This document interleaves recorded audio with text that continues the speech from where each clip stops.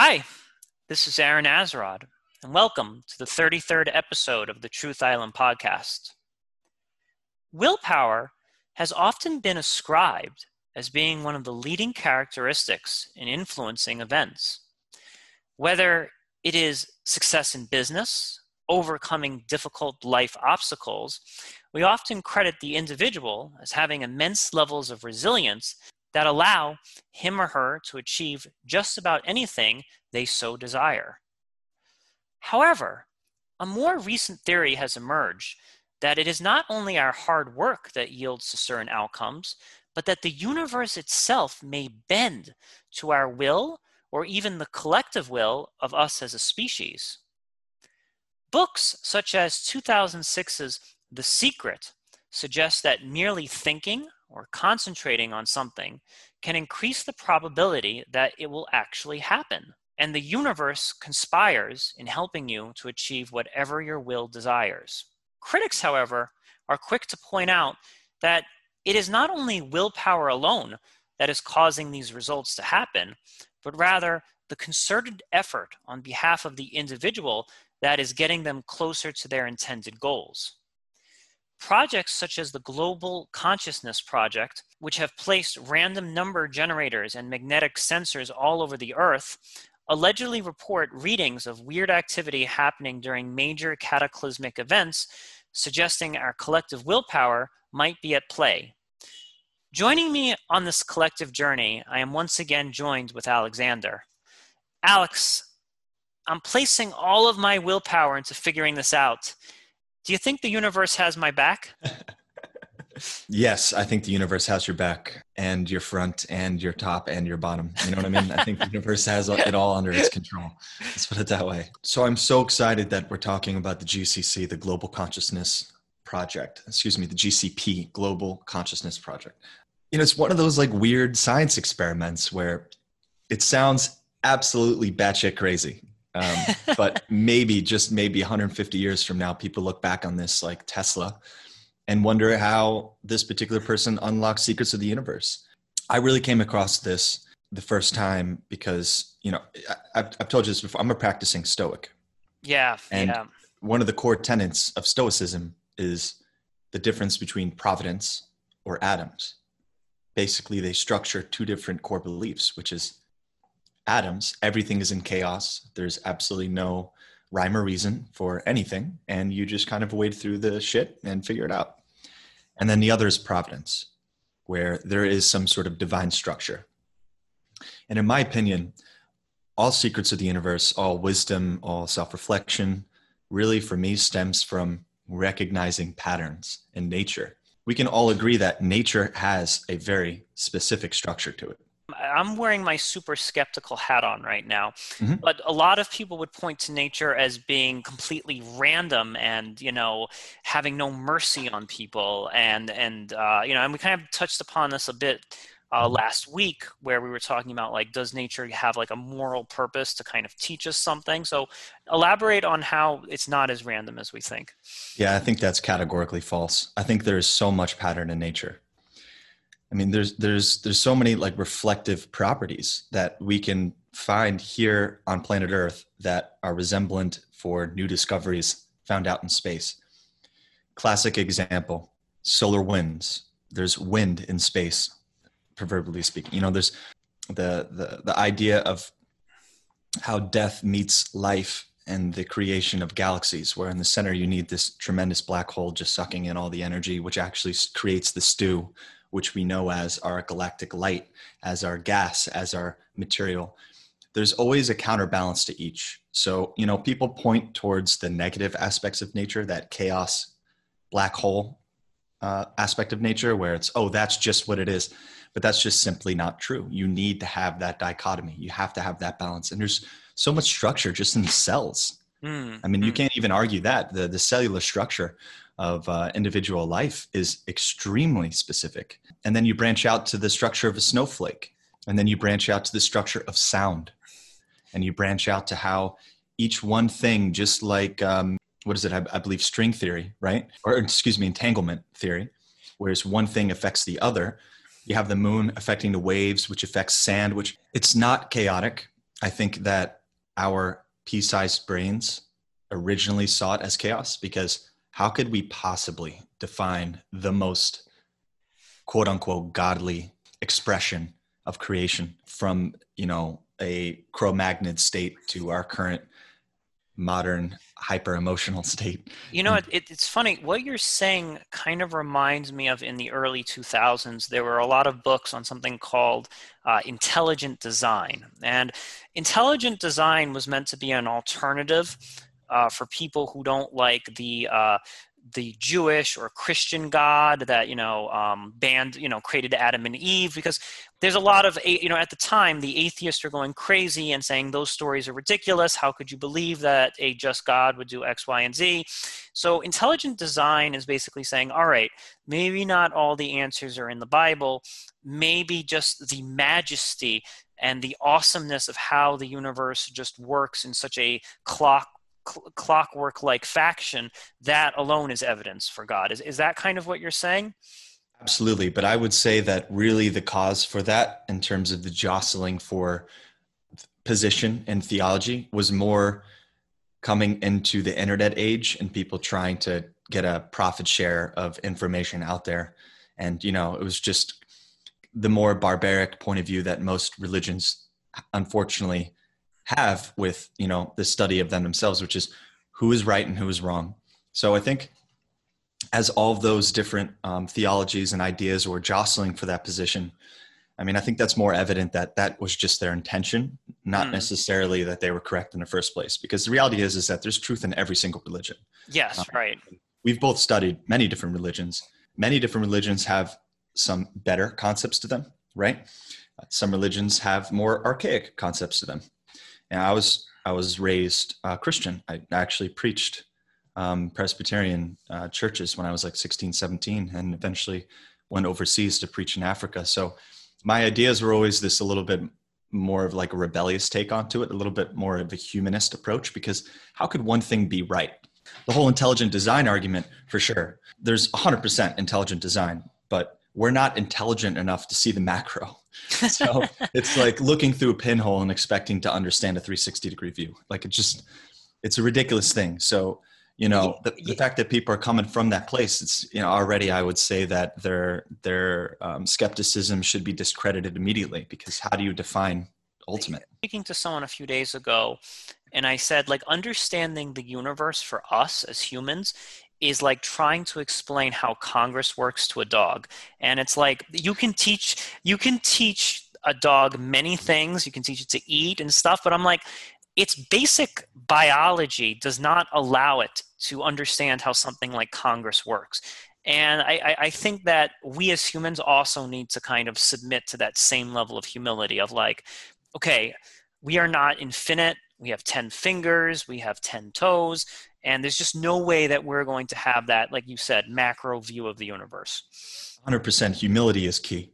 And I think core spiritual part of my acceptance of providence over atoms really has stemmed from my sense of humility, right? Where it's like, oh, I'm not riding this ship 100% of the time. Every decision is up to me because I'm in chaos. Therefore, I'm in full control. It's like, you're fooling yourself, like maybe I would have argued differently in my younger years when I was far more arrogant and just totally pig-headed and a lot more dumb. But now, just with how life has kicked me in the balls multiple times, I can effectively say that I'm not in control of shit. One of my favorite quotes was Aristotle, right? One of my favorite quotes was Aristotle. He said, if there's one thing that I know, it's that I know nothing. That is 100% accurate. Yes. And then I think that's also like even reaching back to Socrates, like ignorance, like we all are ignorant in some way.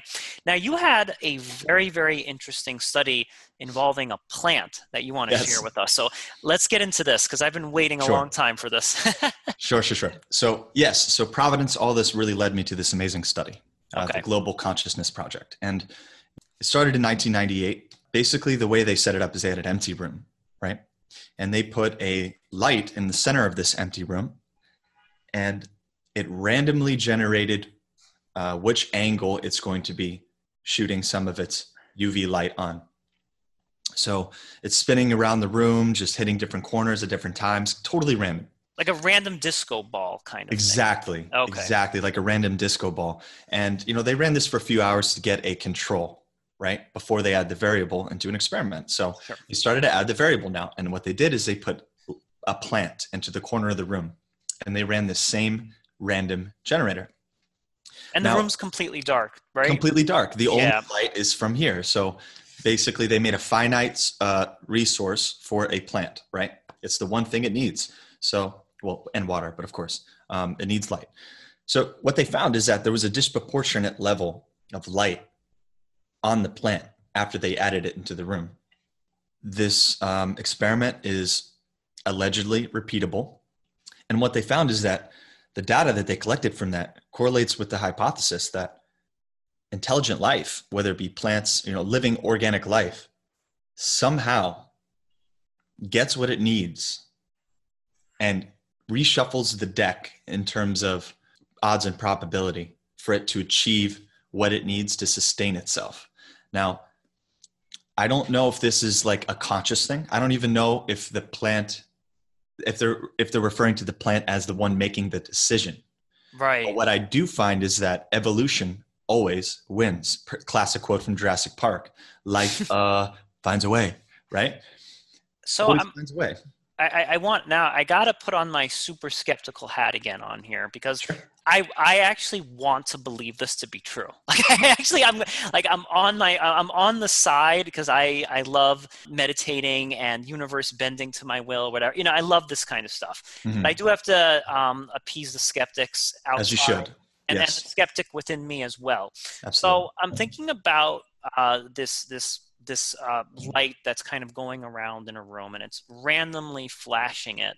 I'm wondering, is it possible for, like, when they're measuring the light intake on the plant, do you think it's possible that the plant adapted to the fact that it's really dark in this room and maybe it absorbed, like maybe the light shined on the plant a certain amount of times, but then the plant has some kind of inner mechanism that allows it to utilize light, the little light that it's getting, it was able to kind of utilize in a more economical fashion. Do you think that that's at all possible? I see what you mean. Like, as in, if the top half of the plant just happened to get more light, that the plant somehow decides to have more, like, what is it, photosynthesis? Some kind of adaptation function of the plant to be like, okay, it's like, imagine, for example, I cut your diet in half, right? And you're living off half the calories that you are currently consuming.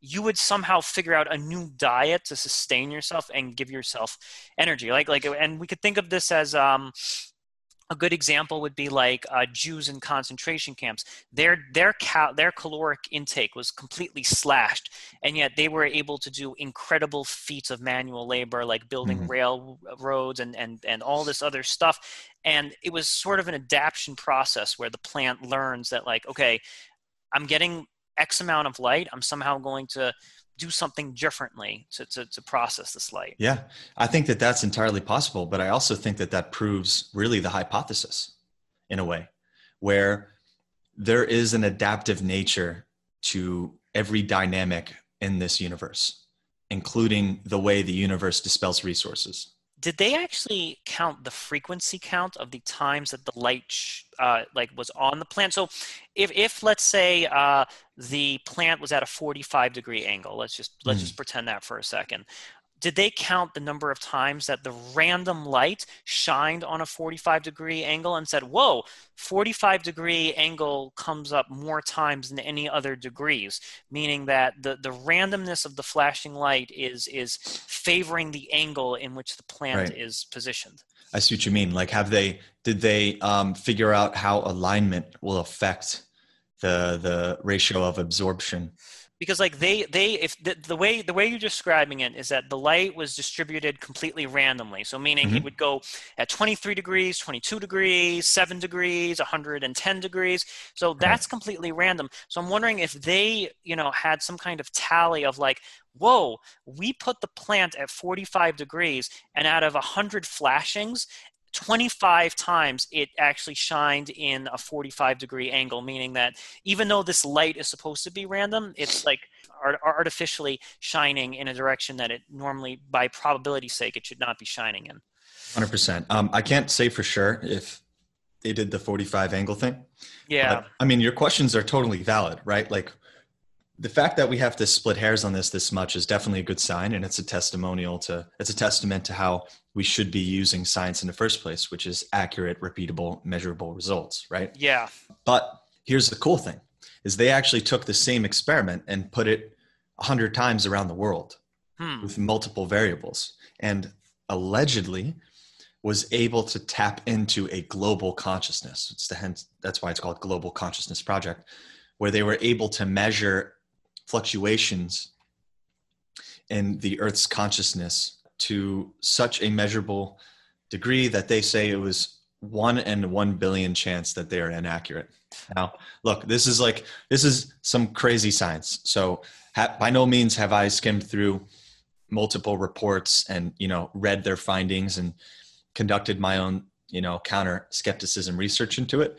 I'm just a casual observer watching this and going, well, how does my life fit into that? Does it fit into that? Am I convening myself by believing it in the first place? And, does it kind of make sense? And I think just the logic of life, it fits very neatly. I mean, it only makes sense that what has us evolve, what forces nature to evolve, what forces animals to do some incredibly wild and nearly impossible feats in order for it to survive. It makes sense that there is some sort of structure like this where if I was a universe, if I had everything in the universe, if I was able to send out as many resources, light, energy, power, evolution, it would make sense that I'm discriminate in how I spread those resources. I mean, already there's boundaries, right? It's already discriminate. You need to be on a planet, in a boundary, in a certain zone, close enough to a sun, right? It's not completely indiscriminate where there's just all of this resource splattered out. It is finite in its choices. So it only makes sense through whatever intelligent design that someone may believe in, that it's intelligently placed. I mean, even just a 10, 15% more accurate placement in the universe's resources could have a bountiful difference in terms of how much life it creates, right? And that's the point of everything, I think, is to create life. Yeah, I hear what you're saying. Like, it is really, really magical, like the exact placement of the Earth in proportion to the sun. And believe me, the stars, when they say the stars have aligned just so, they certainly have. I totally believe that to be true. Thinking back to our plant, though, there has to be a certain base level of resources available, because I think I mentioned this to you last week. If there was no artificial light in that room at all, it was just a dark room, then that plant would die. It doesn't matter how much the plant wills it. It doesn't matter how much consciousness the plant has. If there is no random light generator and it's just darkness and that plant is not getting watered on a regular basis, no matter how much willpower it has, it's going to die. If there's some type of limitation to this consciousness measure, like if a certain threshold is not met of baseline needs and baseline stuff, no matter how much we as a species will or want something to be true, it just can't happen. Now, I just want to reiterate that this was a clinical setting, right? There were no other variables. But when we're talking about life, there's going to be so many variables to how that spells out, right? So in this clinical setting, they allege that they found this measurable proof, this evidence, I guess, let's call it evidence, measurable evidence that this is in fact what happens. So now if you open it up to just how vast our world is, where it's multiple people maybe doing something similar, it's multiple animals, it's also the environment of the wind, it's the environment of nature. I mean, if you add all that in, how much deviation is there? And, that's a solid question. And I don't know if you can ever measure it, but I take a lot of solace into the idea that your thoughts mean something.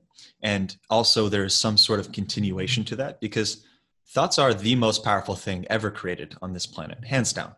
I mean, the idea of thinking, just how that's revolutionized every species who has the ability to think for itself. And of course, humanity. I mean, I don't really think we always think, but we can, like we're having this conversation right Yeah, now, right? there's definitely different qualities of thought as Right, well, right? Like, right. what am I going to have for dinner is not the same as, oh, whoa, is there consciousness in the universe? You're Like, I right. don't Dinner's know. way more important. So, it's a really curious exploration of this. And, I think that this is kind of where science is leading towards. And I don't want to call it pseudoscience or parascience, which is, I think, the term that they give it, like paranormal Yeah. science. At some point, we are going to be unlocking forms of technology in that sphere. I mean, already we have interesting discoveries such as the book The Secret, which I read it, I loved it. I don't think that, what's the quote that Jim Carrey said? He said, I don't know if you've heard the story, but Jim Carrey, I think he was 27 years old. He was working in some sales job. He wrote himself a check to himself for $100 million for acting services rendered on like Thanksgiving Day. And he put it in Wow. his pocket and he had it for like 4 or 5 years, right? And on the date, he got paid $100 million for acting services rendered for Dumb and Dumber. And the way he says it worked is that he would go out and he would be on Hollywood Hills looking over Los Angeles and just envisioning and manifesting his future success. Mm. So when asked about this by Oprah Winfrey, who's all about this kind of stuff, he says, yeah, you can't just, ask the universe for something and then, go eat a sandwich. Yes, right. Like you have to put in the work. And I think that this is the duality of what needs to happen in order to forge anything, right? In order to forge an idea into a reality, it's like you have the idea that only goes so far. You have to back it up with action. And maybe that action creates a new vibration into the universe, which helps reinforce this goal, similar to how having a spinning light reinforces the plant, where it's like the plant can't just say, I need light and sit in a dark room, right? There has to be some sort of action, some sort of exchange, some duality of things where it gets what it needs. And I think, that's really the difference between The Secret and reality, where you can be forging those things. And there's this interesting cyclical nature of that, where when you're doing these things and when you're really focusing on this thought and you put it to action, you're also rewarding yourself internally as well as your material world. And I think that is a critical piece that most, conversations don't necessarily cover. Well, first off, I'm going to write myself a check for $1 billion after this. Great. Thank you. 5%, 5% should go to. Now, listen, that story is really wonderful, and I have a lot of respect for Jim Carrey. For those who don't know, he grew up in utter, complete poverty. He worked in a factory. I've read that. I am just obsessed with that guy and his life story because he really went from nothing to something. And yes, now critics, or I guess skeptics of the Secret, would say, let's rewind the clock to Jim Carrey being poor. Mm-hmm. He wrote that check for $100 million. He's standing on top of the Hollywood Hills and meditating and doing all this other stuff. The critics of The Secret and maybe that way of thinking would say, well, once Jim Carrey adopted this mindset of I'm going to be a really, really successful actor, he just took constant, never-ending action. Like I think one of the things he says is that his father was unsuccessful working in insurance or accounting, some kind of safe career. And he said, I would never allow myself to fall into a 9-to-5. So I would argue that that's a deliberate action on behalf of Jim Carrey, where he's like, I refuse to work a 9-to-5. I refuse to form to any sort of convention. I'm just going to keep taking risky ass moves. And eventually those risky moves paid off. And, the guy is incredibly funny, spontaneous, intelligent. He's, I would argue, just as spontaneous as Robin Williams. Like they're on the same level of like being able to just have that comedic energy. So there's a lot of talent. There's a lot of energy. And the critics would say it's not the universe bending. It's just Jim Carrey not giving up. And I'm wondering how you respond to that. Why can't it be both? Because there's one rule in nature, is that it doesn't waste. That doesn't mean it provides fruit. But when no one's eating it, no one's consuming it, what does it do? It rots, becomes a different thing, and the energy is displaced into a different spot. So as far as I'm concerned, that duality is still needed, right?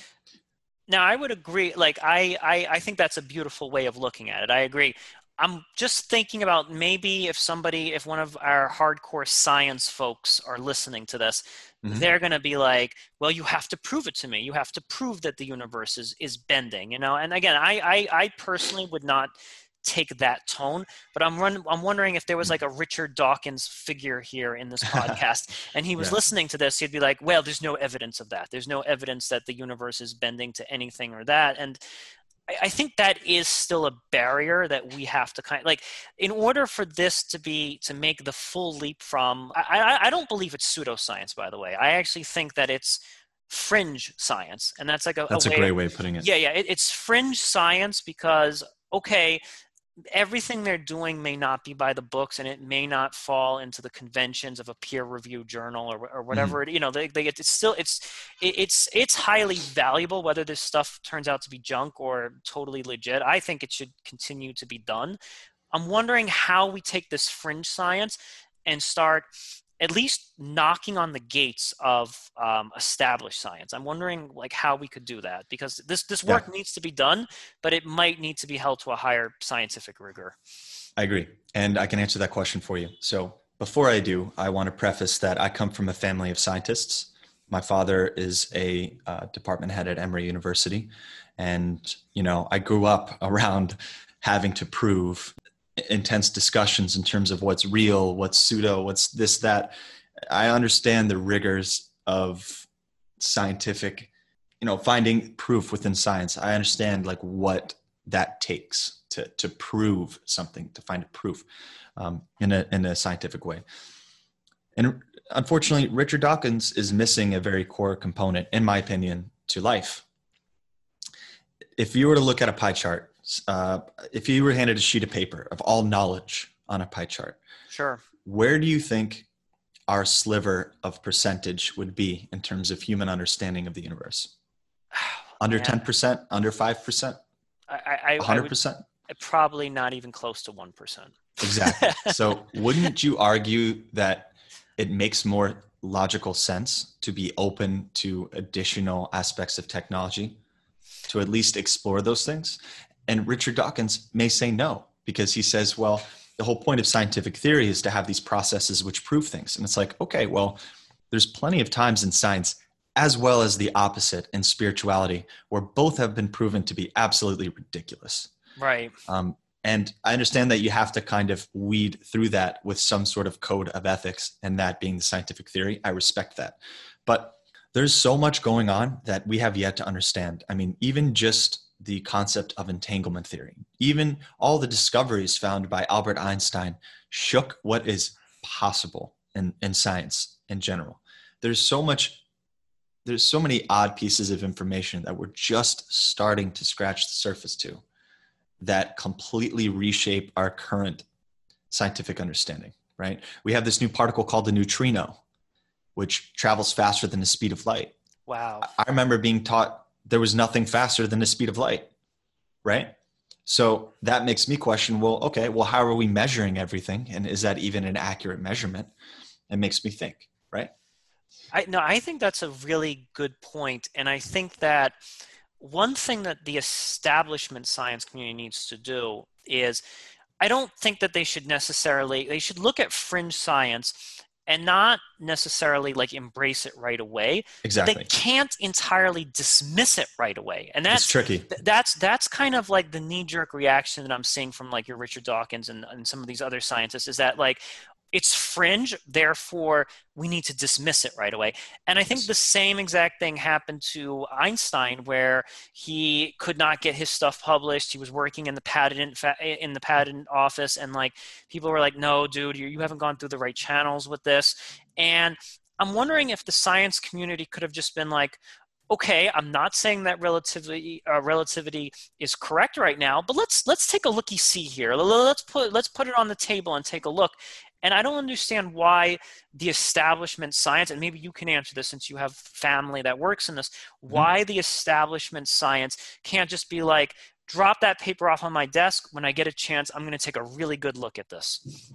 So it's the classic double-edged sword of organization and bureaucracy, and basically the balance between accuracy and, pig-headedness, honestly. And This is a core component of the structures of our education and in our science.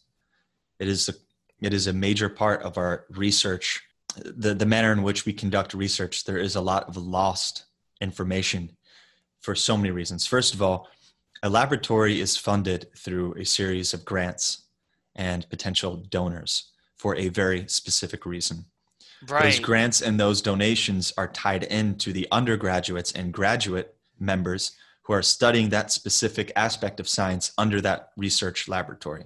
So if there's any deviation, if there's any discovery of something off that very specific vertical integration, then it could potentially derail millions of dollars and careers for people. And, I've heard so many stories about this where someone finds something so incredible, so useful and so necessary, and they can't shift their focus to that. So what happens? They pass it around, right?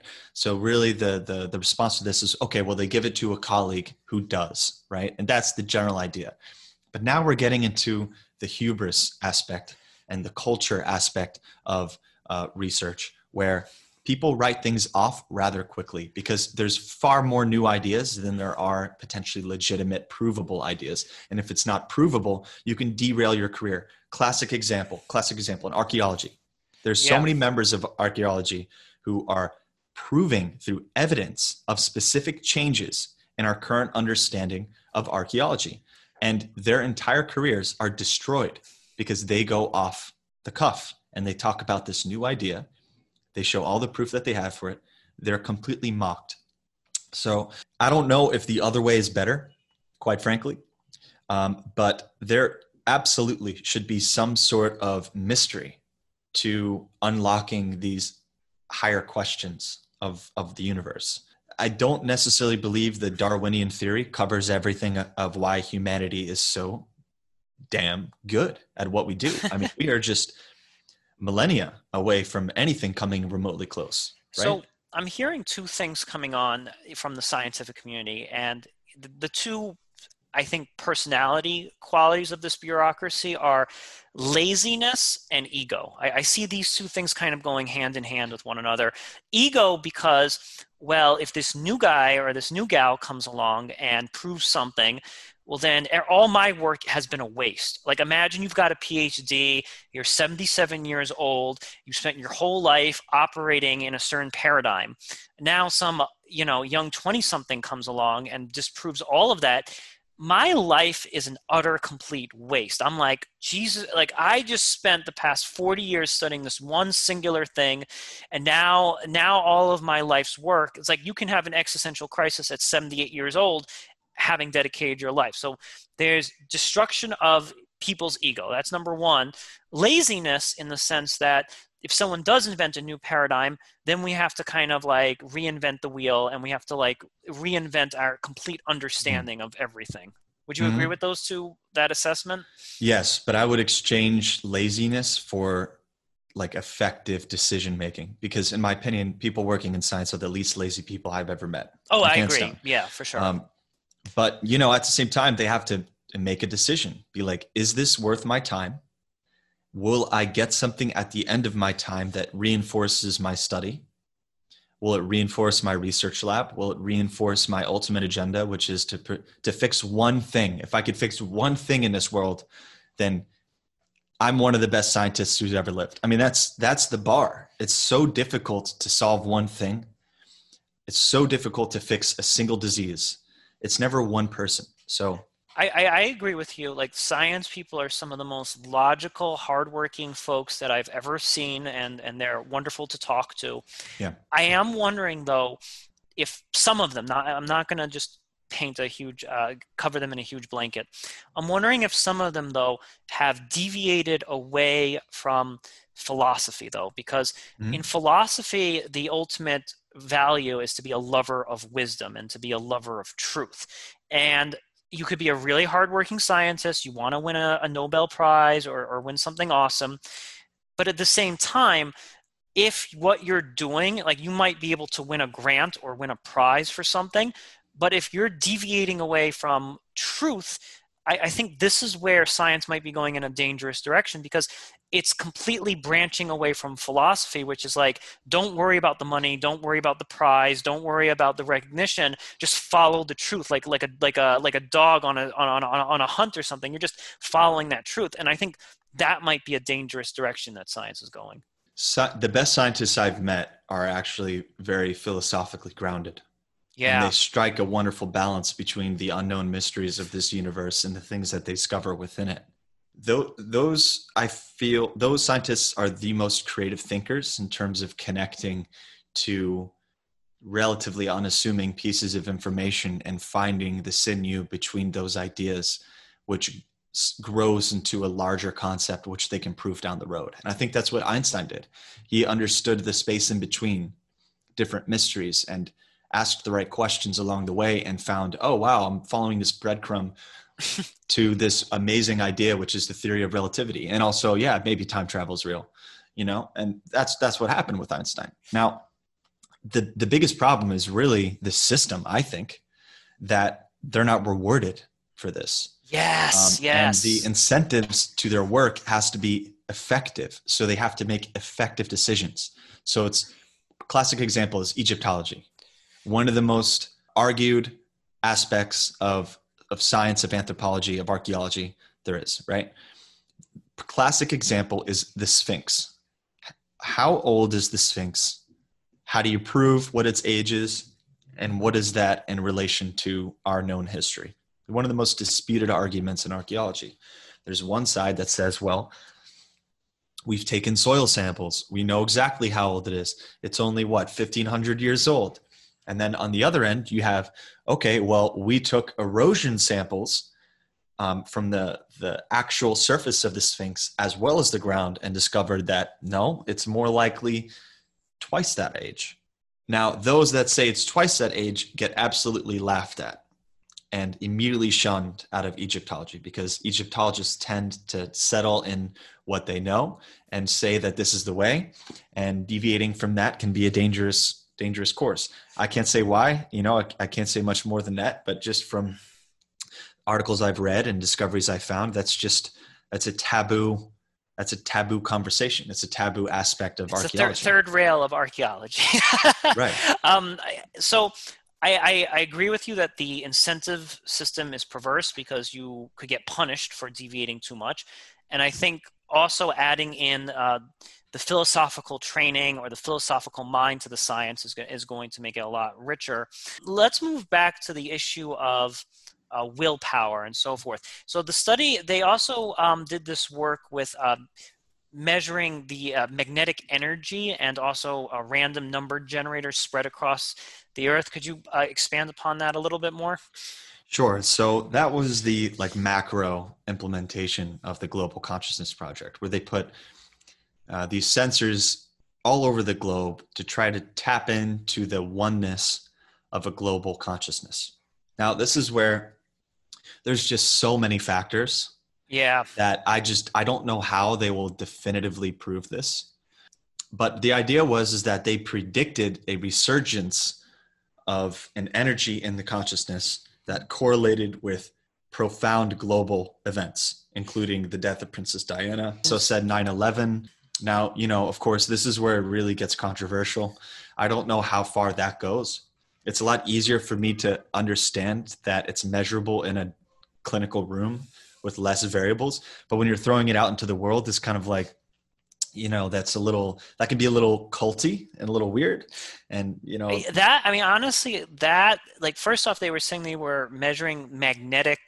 And again, I have no science background here, folks. So yeah, me neither. Let me make that clear. Yeah. I'm like, so I'm like magnetic energy. I'm a little confused as to what exactly that means. And then the questions I also have is, why is magnetic energy correlated with consciousness? So if they're measuring our consciousness, where is the relationship between magnetic poles or magnetic energy on the planet and our consciousness? That I'm not seeing. And I'm also wondering if there was this really high magnetic energy on just a random Wednesday that they're not telling us about. Because I'm like, okay, maybe there was this high level of magnetic energy on 9/11, right. But I'm like, maybe there was high magnetic energy yesterday and no one's telling me that. Honestly, we should really try to get someone from the Global Consciousness Project on here Yeah, yeah. to explain this in scientific detail, because I'm not going to do it justice. So let me try to dumb it down for people on my, I guess, mental level and understanding of this. So I think it really bases itself around the idea that as human beings, our thoughts and our consciousness and our being and our energy sends out vibrational waves magnetically through the air. I think that is basically where they centered it around. And, anything beyond that, I can't say definitively is true or false, but I'm pretty sure that's how they chose magnetic energy as the way that they measured it.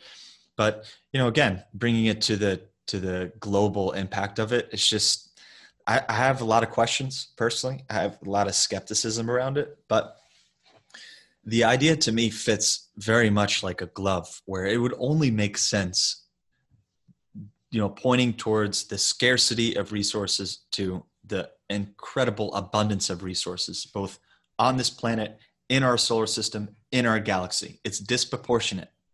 It's not equally spread.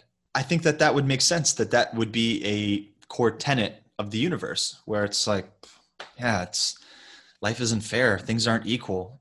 Situations are vastly different. It only makes sense that there would be some sort of consciousness structure where they intend to somehow shift it in the favor of the living thing in order to get what it needs to survive. I hear you, and I fluctuate with my belief on that. I don't definitively have my thumb on the issue. I'll give you an example from my own life, and maybe this has happened to you as well. Have you ever just been thinking about somebody, not your mom, not your dad, not your girlfriend or whoever you speak to on a daily basis? Have you ever been thinking about somebody that you haven't talked to in years, like really, really years you have not talked to this person, and you're thinking about them, and then boom, you get a text from them, or boom, you hear their name, like somehow, or they message you, or get a phone call from them like an hour later, within this like very, very, very small window of time. And that to me, and this has happened to me not just once, it's actually happened, I'm not saying it happens every day, but it does happen enough times where I'm like, this kind of exceeds probability a little bit. And it's like, I'm not talking about my mom who, calls me on a regular basis or something. I'm really thinking about like old friends from college who I've long since just fallen out of touch with. And these things do happen on a recurring enough basis that I say to myself, there's something a little bit more, like my thoughts probably have some level of impact on why this person just called me who I haven't talked to in a few years, 30 minutes later. For sure, that's happened to me. I'm sure everyone listening has had that happen to them a couple of times. I have no way to explain that. I can tell you my personal belief. Yeah, go ahead, man. I think thoughts travel, and I think we are just amazing beings. I mean, I know there has been plenty of times that my gut has literally saved my life. Wow. That a feeling of intuition has kept me from doing something that I would regret later, or could put me in serious physical harm, if not into a place where I potentially could have died. So a lot of the times, because of the way modern man navigates through the world, I don't listen to that enough. And when I do, I generally always pay the price. So as I get older and older, I know that feeling when I get that little pit into my stomach and something kind of turns on its side. And I'm like, okay, why is that? I need to listen to those intuitions. I do think that there is some part of our brain, maybe not even our brain, because there's almost just as many nerve endings, I believe, in your stomach, right? Which is why people kind of feel that in their gut, right? Like, what does your gut tell you? I think that's where that comes from. You think that like the psychologist or like Freud might push back and say that's your subconscious talking, or that's your intuition talking? So like, let's just say you meet a really sketchy dude and your gut speaks to you, you might have had a lot of prior instances of meeting sketchy dudes that look a certain way or something, and now your gut is telling you, man, I should really avoid this guy because he's kind of a collection of all of these subconscious repressed memories of meeting other sketchy dudes in your life. Do you think that there's any credence in that? There's definitely credence to it. I mean, I think Freud is an absolute genius and we'd be far worse off without him. But I don't necessarily think that covers 100% of the subject. So again, I think this goes back to a scientist finding something that is easily measurable. And that also provides a vehicle to their thought, to their idea. I guess it would be a little difficult to prove subconscious in the id like Freud did, but there are ways to measure that. And I think that's part of the reason why his idea is considered to have a little more gravitas than some of these quote unquote fringe ideas. But I don't necessarily think that all of them should be discredited, right? Right. I would say that walking up to somebody like this, seeing this sketchy person, yes, I have subconscious beliefs and ideas about the situation, but also what are the words he's saying? What about the linguistics of what he's saying that's like sewing in these ideas? And then how do I feel about the words he's saying? How much emphasis is he putting on like an undercurrent of violence that I'm like, oh, this is escalating? Yeah. Right? Yeah. I mean, females can talk about that all the time, right? They're sitting down in a bar and they have some guy talking to them, some stranger.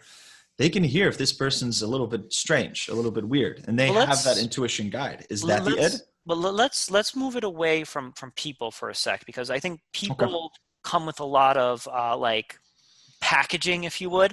Let's say that you are planning to go on a vacation and everything looks totally legit, like I'm going to the Caribbean or something like that, and then all of a sudden you're like, oh man, I have a bad feeling about getting on this plane. Or like, I think there's a story with the creator of Family Guy, Seth MacFarlane.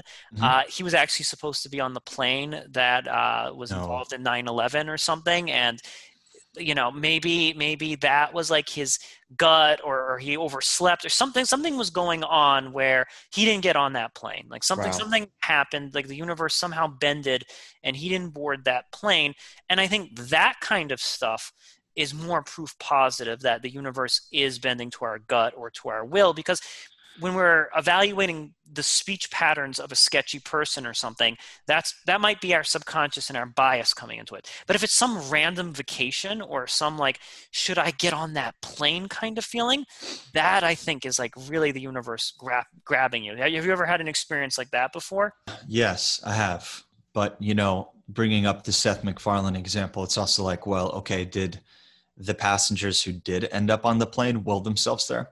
Why is it indiscriminate that this one individual would have enough intuitive hits to know not to get on when in actuality like 150 other people didn't, you know? Yeah. That raises a lot of like controversial questions, and I don't know how to answer that, but I can say, you know, for sure there have been plenty of choices that I've made purely off of my intuition, purely.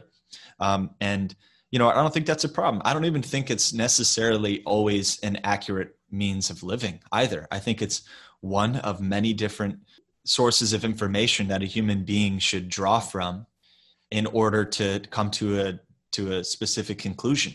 Yeah. You know, like I always go into a probability as well, right?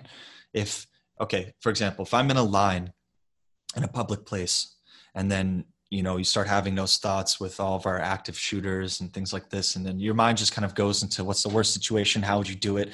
Like if I'm with a loved one, be like, how would I protect her or whatever? I always go through probability. It's like, okay, even if the event happens, what's the probability that I would get hit? And then I look at the amount of people. So I could have an intuitive hit where I don't necessarily feel where I am or what I'm doing is safe, but I still understand that risk comes with life. And you also need to weigh the logical portion of this, which is what would the probability be of me doing that? And I think those in tandem, again, the duality of it all, it's not one specific thing. So how about also, I'm thinking the post-rationalization of stuff. Like a lot of people will have something bad happen to them. They'll get fired from their job. I'm like, well, if I hadn't gotten fired from that job, I would never have met my wife, you know, and blah, blah, blah, blah, blah. So I'm wondering if some of this universe bending is post-rationalization of bad stuff that happened to you to then explain something good. That's a really, really good question. I think there is a structure in humanity where we just decide that coincidence and destiny took things over Yeah, there is. to convene ourselves out of the chaos. And then I would also say that there is such thing as destiny. There is such thing as that structure. I think that there's multiple destinies per person, and that a series of choices leads you down a series of paths.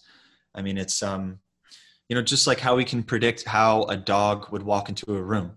Every dog is different, but there are certain behavioral patterns which guide them throughout that process. Right. The dog's going to come in and sniff the ground, or maybe walk over to the food, or wag its. There's a million ways that if we were to put that idea into some sort of action, we could assume specific things that will happen.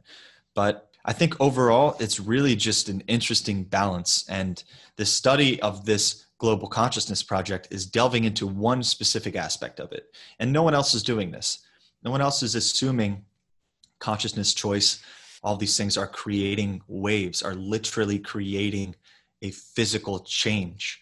Have you ever heard that one study? I think we talked about this once, where I think it was a Japanese scientist who studied water, I believe. And if it's like yelled and berated at, the structure of the water changes. No, I never heard that one. That's So interesting. he put all these different slides under a microscope and studied the cellular structure, the actual structure of it, Yeah. to water that was like yelled at, or maybe it was snowflakes or something like this, that was yelled at, then some that was preached love, and then some that was happy. All these, and they would be basically, is very fringe, right? But they'd be like yelling emotions towards these things and seeing if it affected the cellular structure. And there's a lot of evidence in that, a lot of image evidence to his studies. And, people are asking, okay, well, these thoughts, are they doing the same thing to me?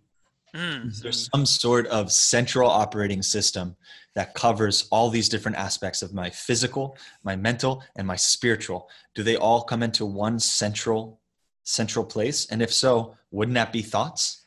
Yeah, there's a lot of questions I have, like if the volume and the tone and the pitch of all of these things were exactly the same. But I think to kind of conclude here, It's a good point. we need to be studying this stuff a lot more. I'm not saying that we should just embrace the Global Consciousness Project and just be like, yeah, welcome aboard right here alongside I microbiology, and agree. and teach it in college yet. Like we're not at that level, but I think that we need to be studying these things. And there is, I think, also in again, not no science background, but I think even in quantum mechanics, there is this idea that something will react differently just by looking at it, like the react, like the again, The my wobble effect. yeah, something. Yeah, I'm not entirely sure, but there's this idea that neurons and electrons behave differently whether you're looking at them or not looking at them. Meaning that it's kind of like this idea that Albert Einstein posed, that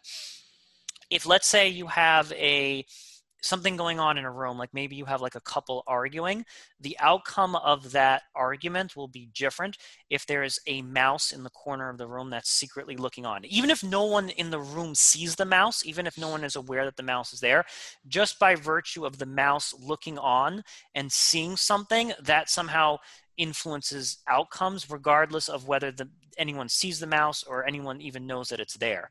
And that's like a crazy thing, that a fly in a room can actually make some kind of difference in outcome, even if no one sees the fly. It only sees you. I'm going to look into that after this. Honestly, that sounds really interesting and up my alley. Yeah, I have a lot of questions with that too. There's of course there's a relative aspect to these comments too, right? Like, Yeah, it's incredible. Alex, thank you so much for being on the show again yeah, today. anytime. This concludes the 33rd episode of the Truth Island podcast. I'm Aaron Azarod.